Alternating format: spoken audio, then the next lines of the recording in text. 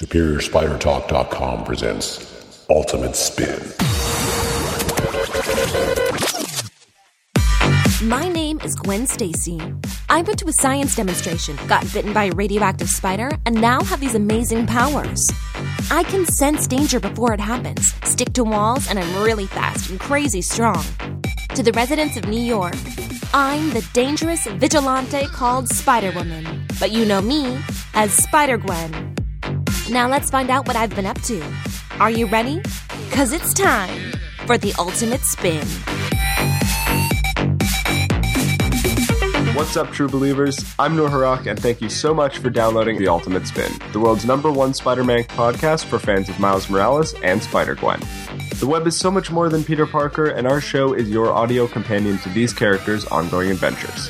Hey there, my name's Brian. It is November 2015, and in this episode, we finally get to meet post-Secret Wars Miles Morales as Spider-Man makes his debut with Mark Waid, Mahmoud Asrar, and Adam Kubert's all-new, all-different Avengers. We'll also catch up with Radioactive Spider-Gwen #2 by Jason Latour and Robbie Rodriguez.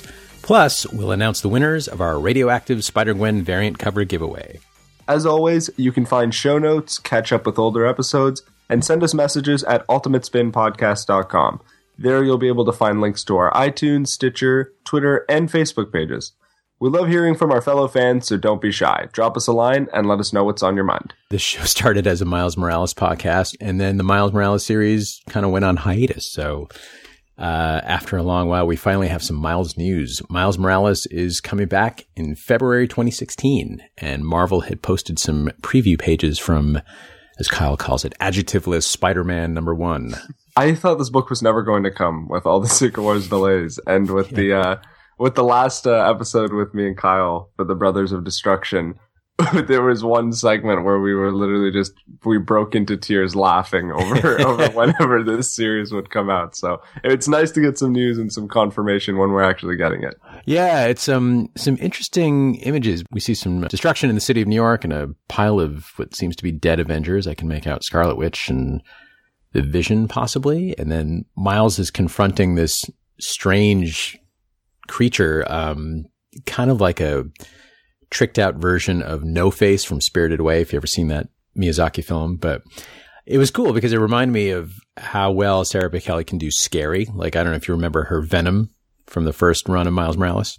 Oh, absolutely. Yeah. So it's really intense looking, and who knows if this is a dream sequence or this is the wrap up to the events in Secret Wars. And then we get a page where we get to see Miles out of costume and Genki. So much to my relief, Genki lives and will be around for the new series. Much to both of our relief, I think. It's like a huge staple of his characters having Genki at his side outside of the costume to try to help him figure things out with being Spider-Man. So it's nice that they'll be carrying him over. How they're doing it exactly, I'm interested to see. I was also interested to see that she took the chance to kind of revisit or update her designs for those characters because they look a little older, Genki in particular. Yeah, I noticed the same. Yeah, so that's good to give it a refresh. It's been a while since she's done these characters, so I can't wait. I also have to say that these are just the inks. They haven't been colored in yet, but it kind of looked cool. It almost reminded me of like a Japanese manga. Yeah, I was getting that vibe. Yeah, but good stuff. Sure. And in other Miles news, huge Miles news, there's an incredible new fan film that's out. You can find it at spidermanlives.com. And I've been tweeting the heck out of this on our Ultimate Spin Twitter account. But did you get to check this out? It's like I couldn't put it into words. Like for like just something that was just a independent project, just doing it just for the hell of it. It looked so cool. I think it's particularly exciting because when the news that the movie was happening, there was a lot of interest in saying like, could Miles be the lead of a Spider-Man film? And as it turned out, that wasn't the case, or now's not the time, but this was a cool kind of glimpse into what that could be like. It's an original story. It's adapted from the source material, so it's pulling a lot of different ideas. So I don't know if you remember, Kangaroo was technically Miles's first battle. When he was running around in like the makeshift Peter Parker costume. Right. And so that that's brought into play here, and even Bombshell makes an appearance, which is kind of neat to see. So the creators really had a handle on Miles's world and kind of elements that come into play. It does a great job of setting up the character as inheriting the legacy or carrying on the mantle, and some cool fight choreography, and the payoff of seeing Miles in the costume. It's handled really well, and it got me really pumped up for the possibility like this character can work on the big screen. It would be great to see. So highly recommended if you haven't seen it yet. SpidermanLives.com. It's about a 10-minute film. Definitely worth your time. The next little bit of news we have another reissue of Spider-Verse #2. Presumably, I'm going to guess to open up more new readers to her new series now. It's Spider-Gwen #0. It comes at $4.99 with scripts and other bonus materials. What do you think of that? Is that worth it? I picked it up. It's pretty interesting if you want to know more about the creative process in terms of putting a comic book together. So it contains the full script for Edge of Spider-Verse 2.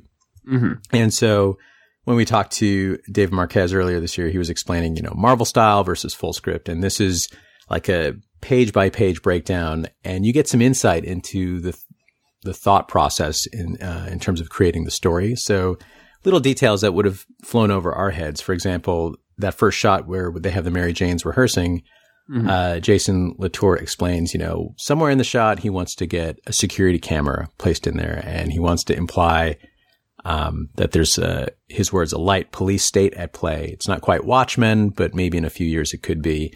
But he just wants to, suggest that measures like this are a big reason why Gwen wears a mask. And so that's really interesting to kind of help start the world building. So I think that's worth a look. I don't know if you own it already, if it's worth another $5. In terms of the other sketches, you get some of Robbie's artwork before it was colored in, and you get a few sketches from Greg Land, the variant covers he did.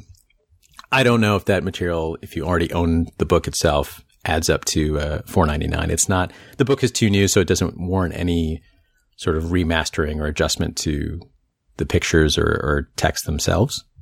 Yeah. So, if it comes up in a sale, a digital sale on Comixology, definitely give it a shot. So with that, should we get into what Gwen is up to these days in Radioactive Spider-Gwen #2?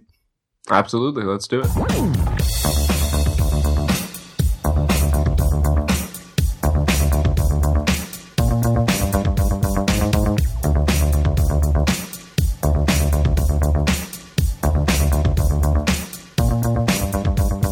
So if you've been listening to us for some time, you may notice we are going to try a different format here. So rather than recap the book page by page, we'll just kind of sum up the book and then get into things that we loved and things that maybe didn't resonate with us as strongly as they could have. Sound good? Yeah, sounds good to me. And of course, you guys are the listeners. Do you guys have any feedback on the new format? What do you like better? Feel free to drop us a line like we mentioned earlier. So, picking up from Spider-Gwen #1, with the reveal of this universe's Captain America, we got a little kick at the can between two major plot interactions. We've got Spider-Man and Captain America in the sewers with the lizards, and we get a little bit of info on Captain America's origin, which is still a very faithful callback to the Steve Rogers of 616, but interesting enough and different enough to make it something very refreshing, which is something I feel Latour has really succeeded in so far when as he's world building here. And then on the flip side, you've got George Stacy and Uncle Ben interacting as they learn a little bit more about the case and try to find a little bit more about Peter Parker's killer, ending in a really grand finale between Spider-Man and Captain America and Kurt Connors. So what did you think of this book? What did you like? What didn't you like? I have to say the biggest thing I liked right away was the introduction of Captain America. This is a big deal to finally bring in a new superhero into Gwen's world, which is Earth 65. Mm-hmm. And I love that they reused the method from Edge of Spider-Verse 2 in terms of the character introduction. So they gave her this 2-page origin spread, which is like this super condensed version. So each panel is just like almost a self-contained story in its own. Mm-hmm. And that's incredible discipline, I think, on the part of just not just the dialogue, but the art as well. Like each panel, it's clearly inspired by the movie version of Captain America. And then kind of bleeds over a little bit. I saw it as the Marvel Now story. I don't know if you read Rick Remender's Captain America, where Steve was in Dimension Z with Dr. Zola and these kind of weird mutated creatures. But this version of Cap goes through that. And it's interesting. It's Samantha Wilson. So you get an African-American woman as Captain America, which works totally well. It's such a non-issue the way it's presented in the book. And she goes on these crazy interdimensional adventures. And it's like, just like with Edge of Spider-Verse 2, like I wanted to read more of the story, but I didn't need to. And I love the fact that you get just like a little tease, like how crazy is that Moon Boy and Devil Dinosaur and Captain America and some alternate dimension. And you get this space in your head to imagine the story. And I like that because it makes it an interactive reading experience, because then your imagination wanders a little bit. And that's a lot of fun. And that's something you don't generally get because, you know, the creators are taking you through their story. This is giving you space to kind of go off on your own, however brief it is. But I really enjoyed that. And on top of that, they don't leave you hanging because there is the origin section on the back of the book. So to learn a little bit more, it's really interesting that you can go back and if you're really a fan of this new character, there's a resource for learning a little bit more about her. I loved it. Cap is not alone, though. She has a clone. What'd you think of number 13? Wasn't a big fan of it, but I feel like I'm so done with clones, and I would have felt like a separate character would feel a lot more real, especially because there was a striking difference between Jessica Drew and Peter Parker in the Ultimate Universe. But Sam 13 doesn't really get a lot of dialogue here to really be able to tell much of a striking difference between these two as characters. So I'm not going to jump ahead and say that they're not different enough because we don't really know enough yet. But it just felt like something that wasn't as like a high point of a book for me. What are your thoughts? I might disagree. I found it interesting. The clones in the Amazing Spider-Man series, that's a whole episode on its own. But I really enjoyed the storytelling in Ultimate because, Jessica is a female version of the lead character and hasn't grown up with Peter, unlike this relationship where Samantha and Falcon, they've clearly had time together and are working together. The issues of different genders and then the sort of senior-junior relationship. I think there's a lot of potential there and to take it in a different direction. I will say I enjoyed it, but it also seemed like one element, maybe too much in a book that I already was already trying to juggle a lot of stuff going on. So overall, I liked it. I think I would disagree. It was good. A core part of this book is, of course, the extended fight sequence. This could be kind of a love it or hate it thing, or is it somewhere in the middle? What'd you make of this? Felt like it was drawn out. I feel like the gap that we had between having all the lizards kind of apprehended and Kurt Connors tied up before, breaking out and just screaming Parker while, like, all of that just felt really, like, it felt a little bit too long, like the book was trying to be filled up. And I just felt like there was a really weird disconnect between all the fight scenes and then going to George and Ben. Just having just a lot of the times it was like action, and then quiet backyard scene. I thought the Ben and George stuff was kind of the bookends, right? It started with that, then you had the fight, then it kind of wrapped up with that. But it felt differently to you? Yeah, like I liked what they were going for, like you said, with the bookends, like having it kind of start and end the book on that kind of note. I thought it came across as like there's one point in it where it came across really well, where it seemed like if this was like an animated series, you could almost hear the music transitioning from the fight scene and then continuing on while George and Ben are talking. Just I don't know, I got that vibe going from it, and it worked. I just felt that like it would have been useful to have maybe just a small portion of it in the middle, just to kind of. Just to split that fight up, just because it felt like really drawn out and confusing.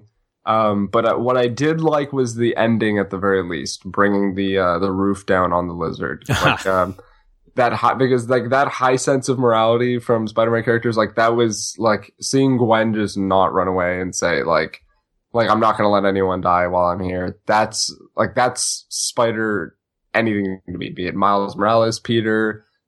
that is a Spider character, and it's really cool to see that regardless of universe. Like, we've talked about this before, but there are staples of Spider people that just kind of carry on regardless, and that high sense of morality is one of them.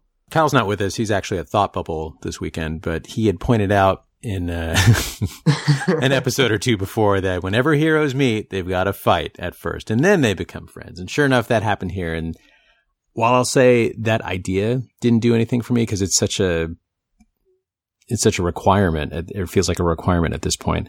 What I enjoyed was how Captain America's fighting style was rendered in a very fresh and interesting way. Just the motion of her shield. I don't think I've ever seen it done this way before, where it was almost like trails of light, like Tron, almost like throwing one of the laser discs around, but just that sense of motion, and then the sound effects as your eye follows it, as each lizard gets hit in the face, whap, whap, whap, and you really get that sense of speed and motion, and just the fight choreography was incredible. And there are one or two moments where Gwen's shape is kind of warped a little bit to kind of really drive home that sense of action, like she's given a lizard a kick in the face and her foot is kind of stretched out, almost like breaking out of the panel, which is cool.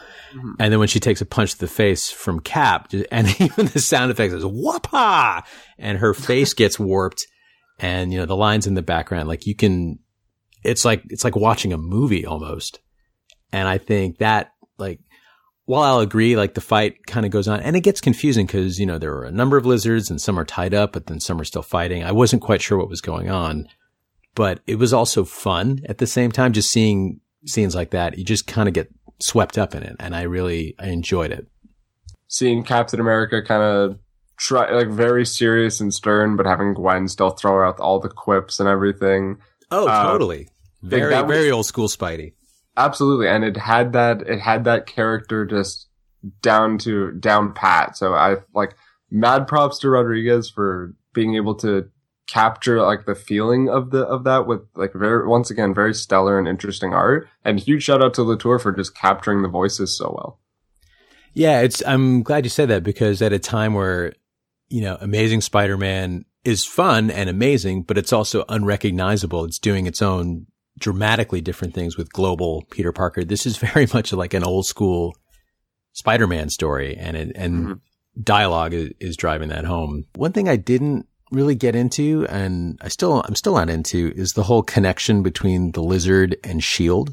My initial reaction was like, that's not as exciting to me, because I've seen big organization or corporation, whatever, doing experiments on human beings trying to create, superpowered soldiers or whatever. And we've seen that done in Ultimate Spider-Man. We've seen that done even in all new Ultimates to, lesser success. So what, conspiracy are they going to uncover? How is this going to play out?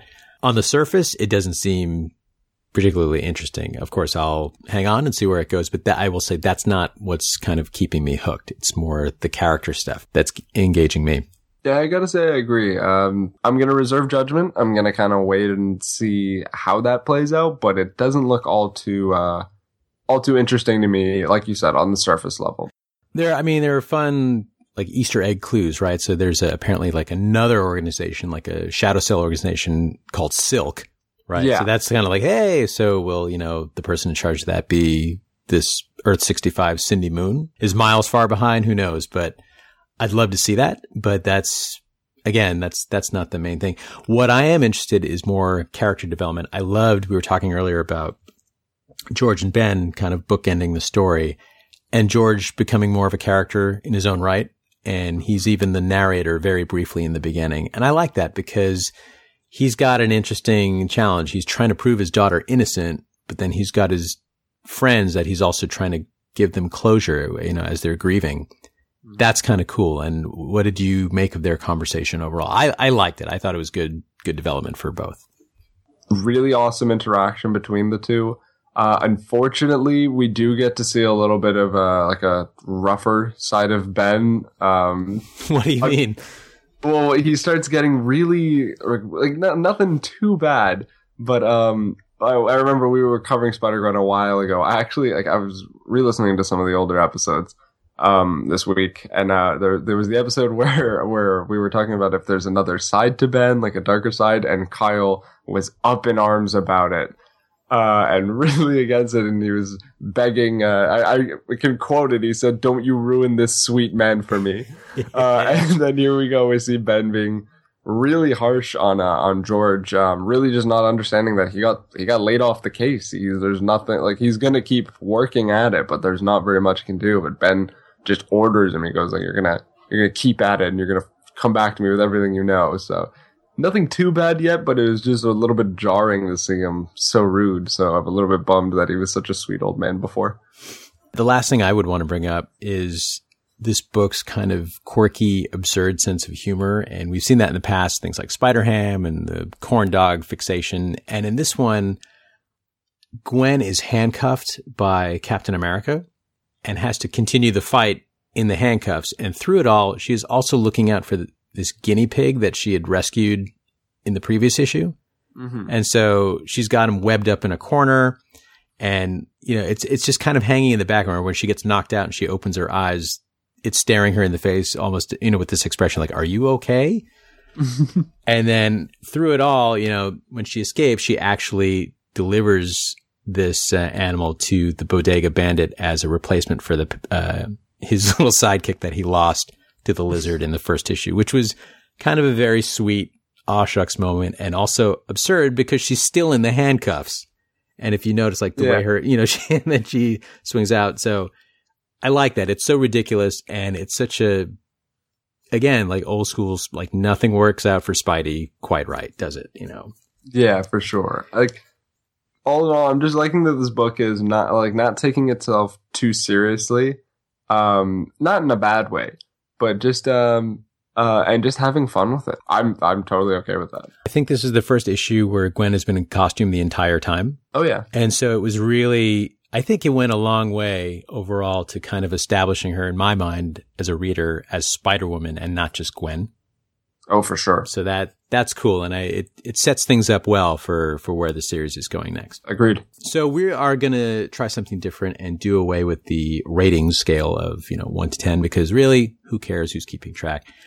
Noor, if you had to sum up this book in 3 words, what are the first 3 words that come to your mind when it comes to Radioactive Spider-Gwen number 2? This is the tough part now. It's coming up with the 3 words. I'm going to go with crazy and fun. That's 2. Oh well, I or is and one of your words? Okay, crazy. Okay, let's crazy and I gotta go fun. 3. Done. don't even cut this out. This is like people need to hear the first go at it. Crazy, fun, and exciting. Nice. That wasn't too bad. That wasn't bad. I am going to go with vibrant. I'm going to go with kinetic. And I'm going to go with overwhelming. See, that's a lot more artistic than what I had. Well, I see that was a lot more fun to do than just coming up with a number. 3. 9.5. We should have just started doing it in videos and just having like swim competitions where they just hold up the signs. Yep. All right, so let's move into the second book we have to cover today. Okay, guess who's back? Miles Morales returns with the all-new, all-different Avengers. Hallelujah. Hallelujah.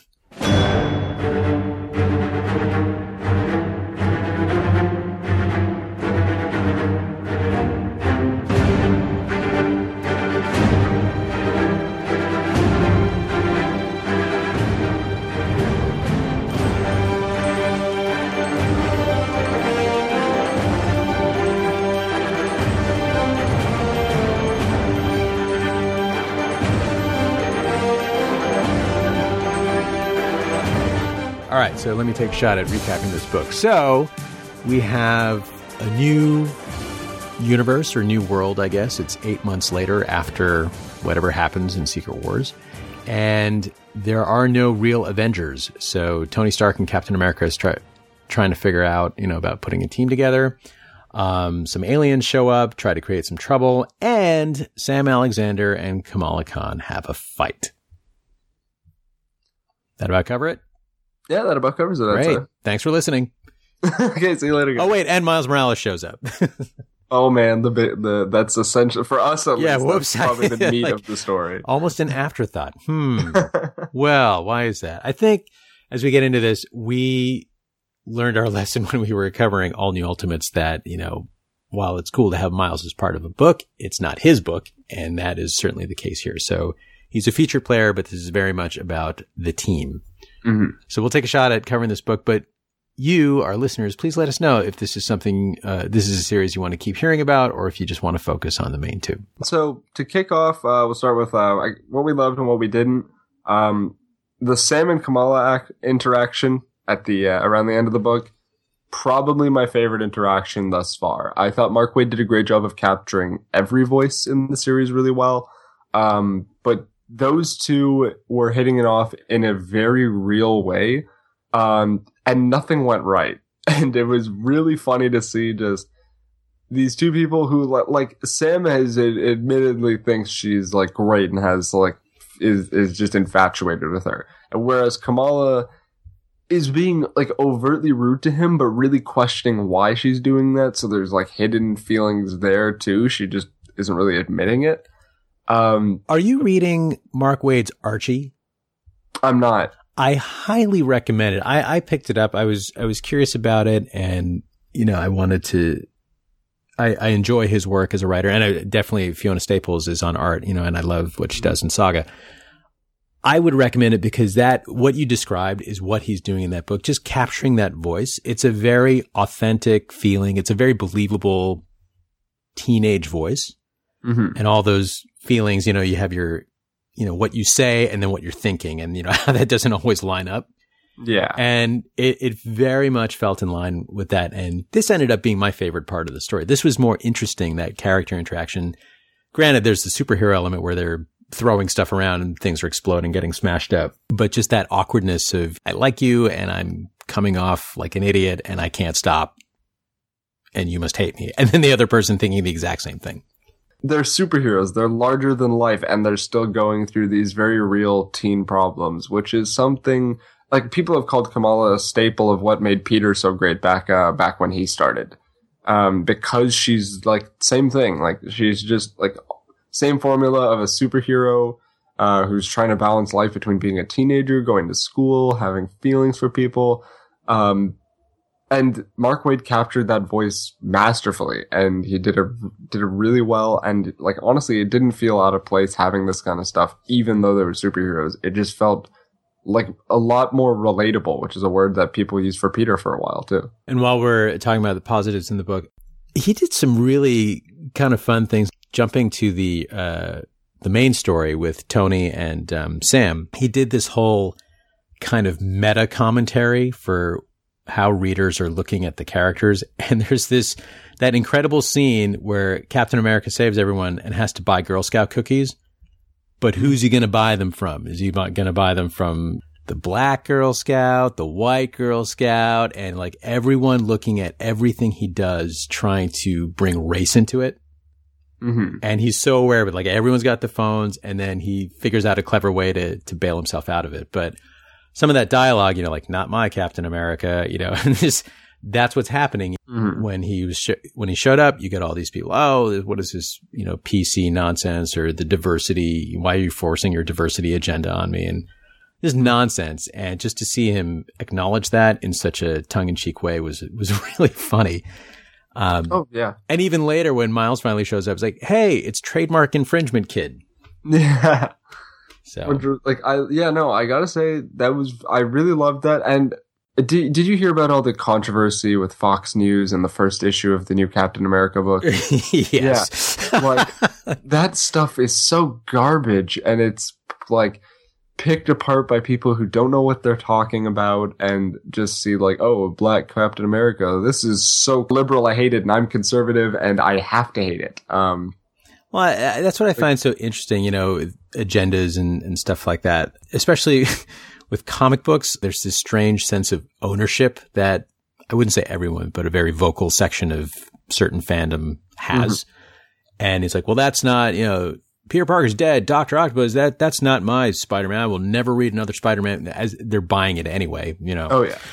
But I just, as a side note, I've always found that fascinating. Like, comic books are incredible. They're only limited by your imagination. You can do anything you want. But then as soon as you try to do, like, change things up a little bit, I need it exactly the same. Yeah, right? Like, larger than life heroes, stories that, like, shake up anything that we've ever read before, but Peter has to take pictures for the Daily Bugle for the rest of his life, and that's all he can do. And there's that comment, like you said, meta commentary on it, but it just it doesn't get in the way of the story moving forward. That said, I will say about the main story with the alien invasion and somebody in the Avengers building who I didn't recognize that character. Is that somebody I'm supposed to know? The name escapes me, but I feel like it's the same person who was in the recent Thor series. Okay. Shoot. That's gonna bother me. He turns into like some sort of centaur looking thing. Well, wait, they weren't with Roxxon. No. Shoot, no, because that's what I was thinking. I was thinking Roxxon. Anyway, that whole scene, like alien invasion, that's not a particularly exciting threat. I was surprised to see that also the character of Tony Stark didn't really do anything for me. And I know that's the push right now to make him the star of the Marvel Universe. Mm-hmm. And I just don't find him engaging yet, because we're still at the stage where the team is coming together. I mean, Miles is basically a cameo at this point. And it's interesting because we don't know how we've seen teases of him. He had a little cameo in the first Amazing Spider-Man issue. Now we're seeing him here, but we haven't seen him in his own story yet. So we don't know how this works with this world full of, with this world of Parker Industries and, multiple Spider characters running around. Mm-hmm. He's trademark infringement kid. So he felt in his few panels that he was in, I will say he felt a million times more connected to the character we've read in the Bendis book than he did in All New Ultimates. Oh, without a doubt. And I'm trying to figure if that was the art or that was the dialogue or I can't really it's hard to put a finger on it, but I think just the way he was used seemed to fit better. It's very interesting to see how good Mark Waid is at his job. It's fantastic to see it. When we found out he was writing this book, I think we were all in consensus that we were going to check it out just because, like, with a lineup like that for the creative team, you can't go wrong. And so far it hasn't. I mean, it's only one issue in, but he's off to a great start. Plus, he specifically asked for Miles. Like, he wanted to use that character. And then when Bendis found out, like, what? Wait, then I need to keep writing him too. Yeah, so. So it works out for everyone. So, okay. So, Noor, you want me to go first? So we're not doing the ratings, right? We're going to do 3 words? Yeah, let's do it. Okay. So if I had to sum up All New, All Different Avengers #1, I would have to say it is clever. Mm-hmm. It is charming. And it is promising. I'm going to go with very real. There's no space in between. There's no space in between. So you're inventing words. Okay. Because I want to say, I don't want to just say real because this book is like very true. Real. Okay. It's like very real. It's very real, true. And I'm going to go with promising as well. Not to copy you, but just because I'm very excited with what Mark Waid's going to do. Okay. Well, again, loyal listeners, thank you. If you want to hear more about All New, All Different Avengers, please let us know. Feedback at ultimatespinpodcast.com. Shoot us a line on Twitter or Facebook page. This is an experiment. We'll see how it goes. So if we can hear from you, that'll help us out. Speaking of listeners. I believe we had a contest going. We did.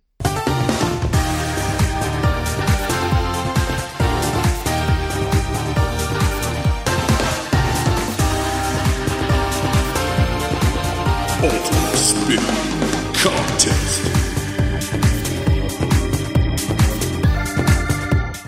So, do you want to kick that off? Recap for anybody joining us what was going on for the past couple weeks?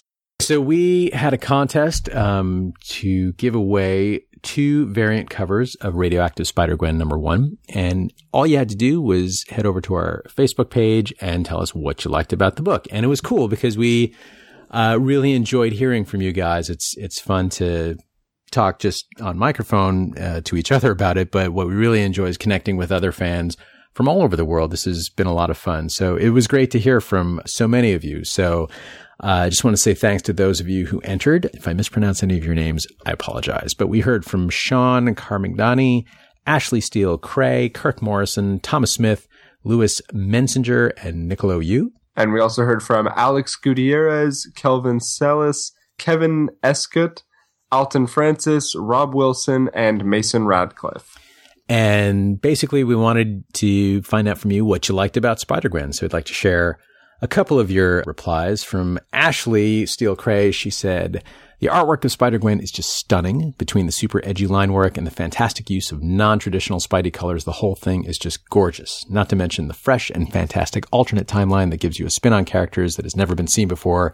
This will be my favorite title for a long while. And like we mentioned earlier, we also heard from Alex Gutierrez. I love Spider-Gwen because of the teenage connection I feel with her struggling to get jobs, etc., and the way she talks. My favorite moment has to be when she first imagines Spider-Man after she gets KO'd. That's right. Kirk Morrison said, there's so much great stuff about Spider-Gwen that it's hard for me to pick my favorite thing about the title. But I think overall, I love seeing that so many decades after the creation of Spider-Man, there's still so much fresh life left in these characters. It makes me happy to know that there will always be Spider stories to tell. Agreed. And lastly, we're going to hear from Thomas Smith, who is a longtime listening fan for the Ultimate Spin. So welcome back, Thomas. What I love about Spider-Gwen is just the feel of the series in general. It simultaneously has reverence and irreverence for the source material, balancing goofy moments like the corndog bait with touching character moments such as Bandito's tragic fate and the Bodega Bandit's reaction to it. The series has a zany aesthetic that knows when it can be totally ridiculously silly and knows when it needs to take a moment and be serious or thoughtful. Sometimes both. I love Spider-Gwen because of the balance it has overall. Sure, some moments are clunky, but in general, it gives every moment what it deserves. Thanks, Thomas. Thanks, everyone. We really appreciate it hearing from you guys. And now the moment of truth. One person is going to win the John Tyler Christopher cover, action figure cover, and then the other will win the Scotty Young baby cover. So we've got the names in a hat. Noor, hit the random number generator, and I'll need 2 numbers, please. So you got all right, so 1 to 12. Do we get a drum roll going? Yeah. And it's 1. So Sean Carmignani. Okay. So that's the first one. He's won which variant? The action figure? Sure. There you go. Okay, and who's going to win the Scotty Young variant? 10, which is Alton Francis. Congratulations. If you guys, Sean and Alton, can drop us a line, feedback at ultimatespinpodcast.com as soon as you hear this. Let us know where we should send your books, and we'll get them in the mail to you as soon as we can. Yeah, congrats, guys. Congrats. Thanks to everyone for listening. Thank you again for downloading and checking us out. We are figuring this out still as we're going along, and we love to hear from you about the books, about the show, whatever's on your mind. Head on over to ultimatespinpodcast.com, click on Talk to Us, drop us a line. You can also find us on Twitter at The Ultimate Spin and our Facebook page at Ultimate Spin Podcast. As well, we would really appreciate if you guys would drop us a line on iTunes, throw in a review. We're giving out comics just to say thanks for that. We'd love to hear from you guys, and we just love your feedback. You guys are great. We actually got a review. I just want to say hi to Theron Mathis, who posted a review for us on iTunes last month, October. He wrote, "Go Miles. My kids and I love Miles, and we finally found a show that shares our enthusiasm. Thanks, guys. This is one of our podcasts we listen to on our way to school." So hi, Theron and the kids. Thank you guys for listening. Drop us a line, and I will send you some digital comics to say thanks. I didn't even read this review, and I'm so touched because this is the sweetest thing. This is the great way to start my day. Oh, man. Wonderful. All right. Brian, where can we find you? You can find my reviews of Radioactive Spider-Gwen and the Miles Morales series, all that good stuff at superiorspidertalk.com. And as I mentioned, our Twitter page, The Ultimate Spin, that has links to my Twitter and Instagram and all that good stuff. I will also, on a side note, be doing a interesting podcast project that's coming up. It's a Canadian podcast called Sounds Like an Earful.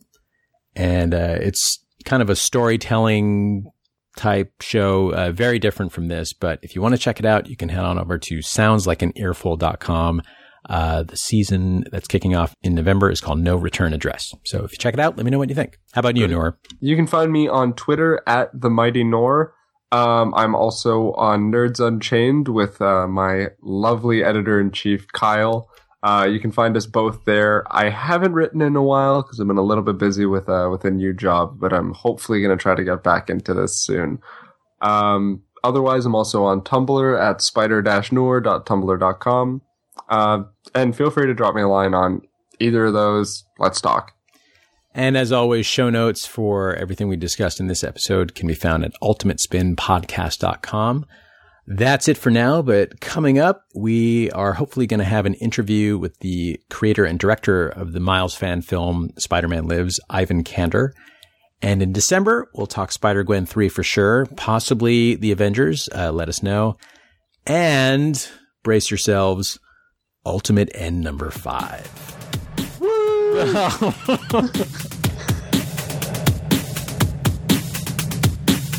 Thanks for listening. You could drop us a line or find show notes and earlier episodes at www.ultimatespinpodcast.com.